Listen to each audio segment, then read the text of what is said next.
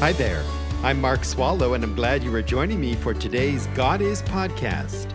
Let's get started learning who God is. Thank you for joining me today from wherever you are and by however you listen as we meet together coast to coast here in the United States and all the way around the world. Today we will be in Genesis 1. What we will see is that God has life in himself, and God gives life to human beings. Life came from life, contrary to the view of biological evolution that life came from non-life. Our view as Christians of the origin of human life is based on God's Word. When in conversation with someone who believes in evolution, we want to be able to adeptly use the Bible to state our opposing case, and to do so respectfully of the person with whom we talk. Before we do that, of course, we need to know or be reminded of what the Bible says. Alas, Genesis.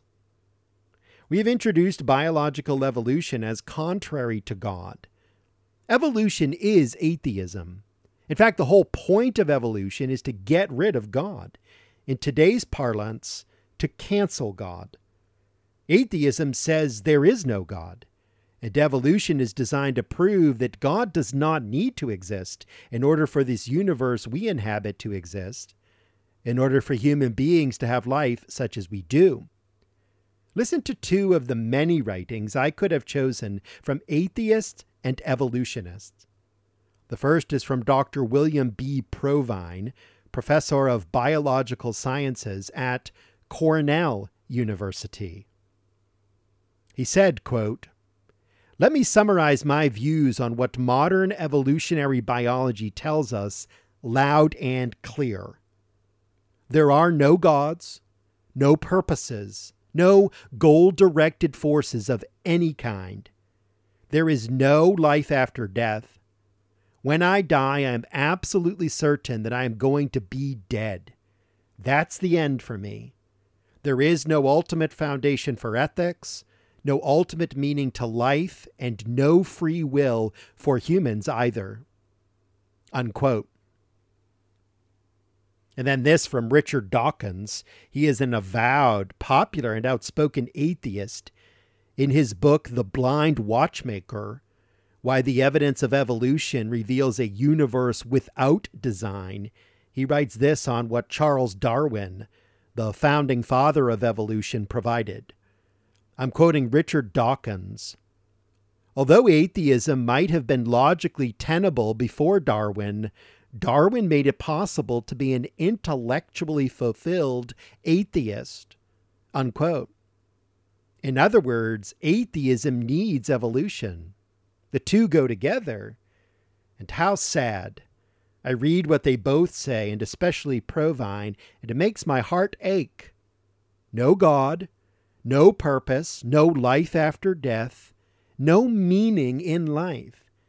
And on he goes with his deepest, darkest, depressing convictions. But this is what evolution is. And this is how it serves people already hell-bent on denying God.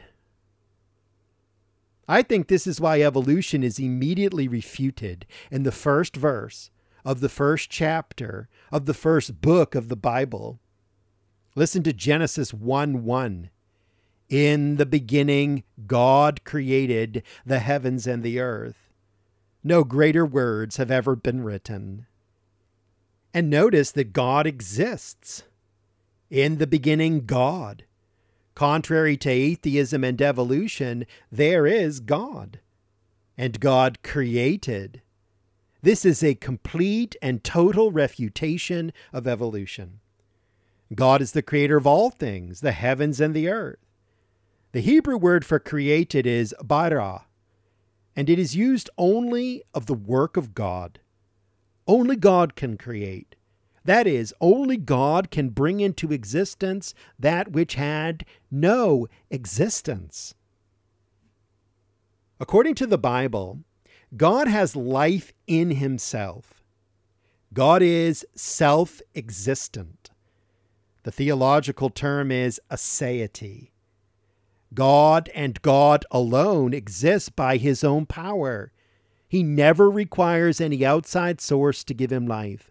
God has life in himself. And in the creation, he breathes his life into all living creatures, especially man and woman. Listen to John's Gospel, chapter 5 and verse 26. This is Jesus Christ speaking in John 5:26.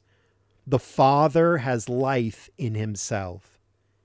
Jesus says of his Father and our Father, God, that he has life in himself.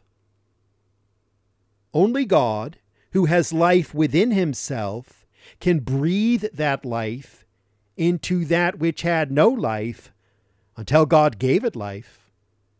Only God can create. Only God can bring into existence that which had no existence. Listen also to Romans chapter 4 and verse 17. God, who calls into being that which does not exist. That is straightforward. God calls into being that which does not exist. Here also, Hebrews chapter 11 and verse 3. By faith, we understand that the worlds were prepared by the word of God, so that what is seen was not made out of things which are visible. Through his word, God created.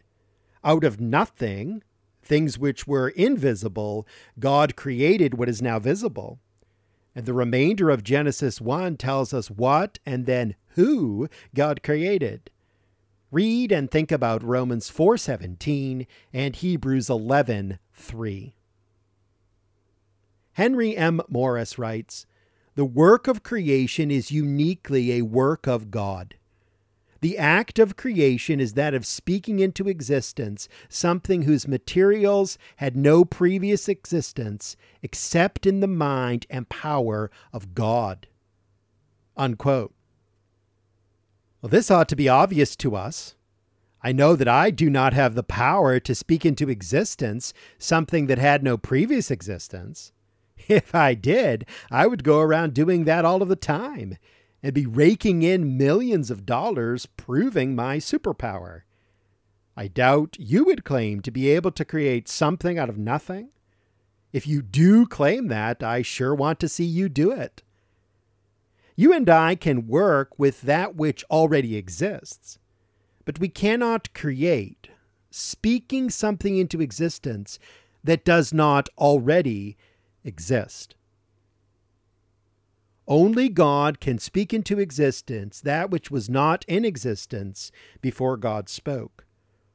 In another blow to evolution, Morris adds, quote, "Random particles of matter could not, by themselves, generate a complex, orderly, intelligible universe, not to mention living persons capable of applying intelligence to the understanding of the complex order of the universe.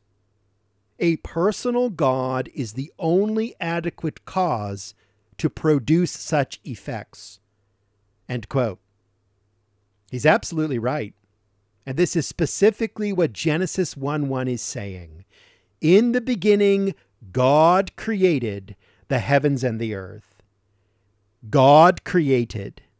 God exists. And creation is the work of God and God alone. In the very first verse of the Bible, God proactively attacks atheism and evolution. So in Genesis 1, we are reading about God, the God who creates. And as we make our way down through the verses that follow, we find that God creates everything that exists. Our focus is on men and women, human life. So we are immediately drawn to verses 26 and 27, but we should not too quickly pass over verses 2 through 25 and verses 28 through 31. And since biological evolution claims that men and women have evolved from ape-like creatures, and apes are animals, we are wise to at least say something about verses 20 through 25 when God created the animals. In Genesis 1 verse 20, on the fifth day of creation, God made the sea creatures and the flying creatures.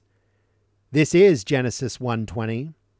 Then God said, "Let the waters teem with swarms of living creatures, and let birds fly above the earth in the open expanse of the heavens."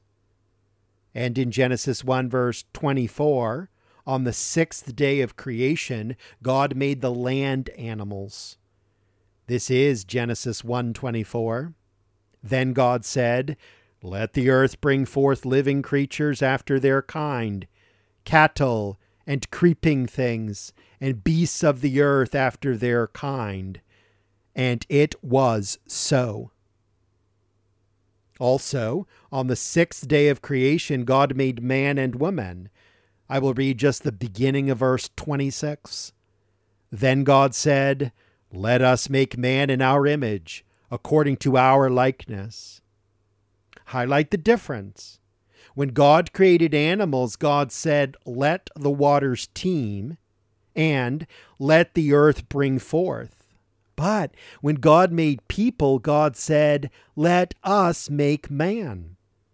This distinction tells us that something very special happened when God made man and woman.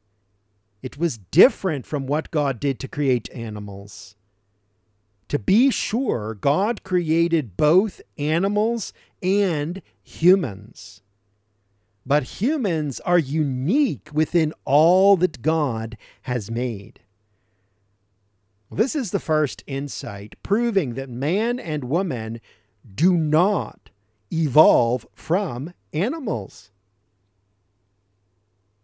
Watching God create, we see, in a plain reading of Genesis 1, the difference between animals and man and woman. So let's return here next time and explore this further. Atheism and evolution are lies. The Bible is the truth. More next time on God Is. Thank you for listening to this God Is podcast. Drop me an email and tell me what you think. mark@godisministry.org. That's mark@godisministry.org. Please do share this with others, and be sure and join me for the next one.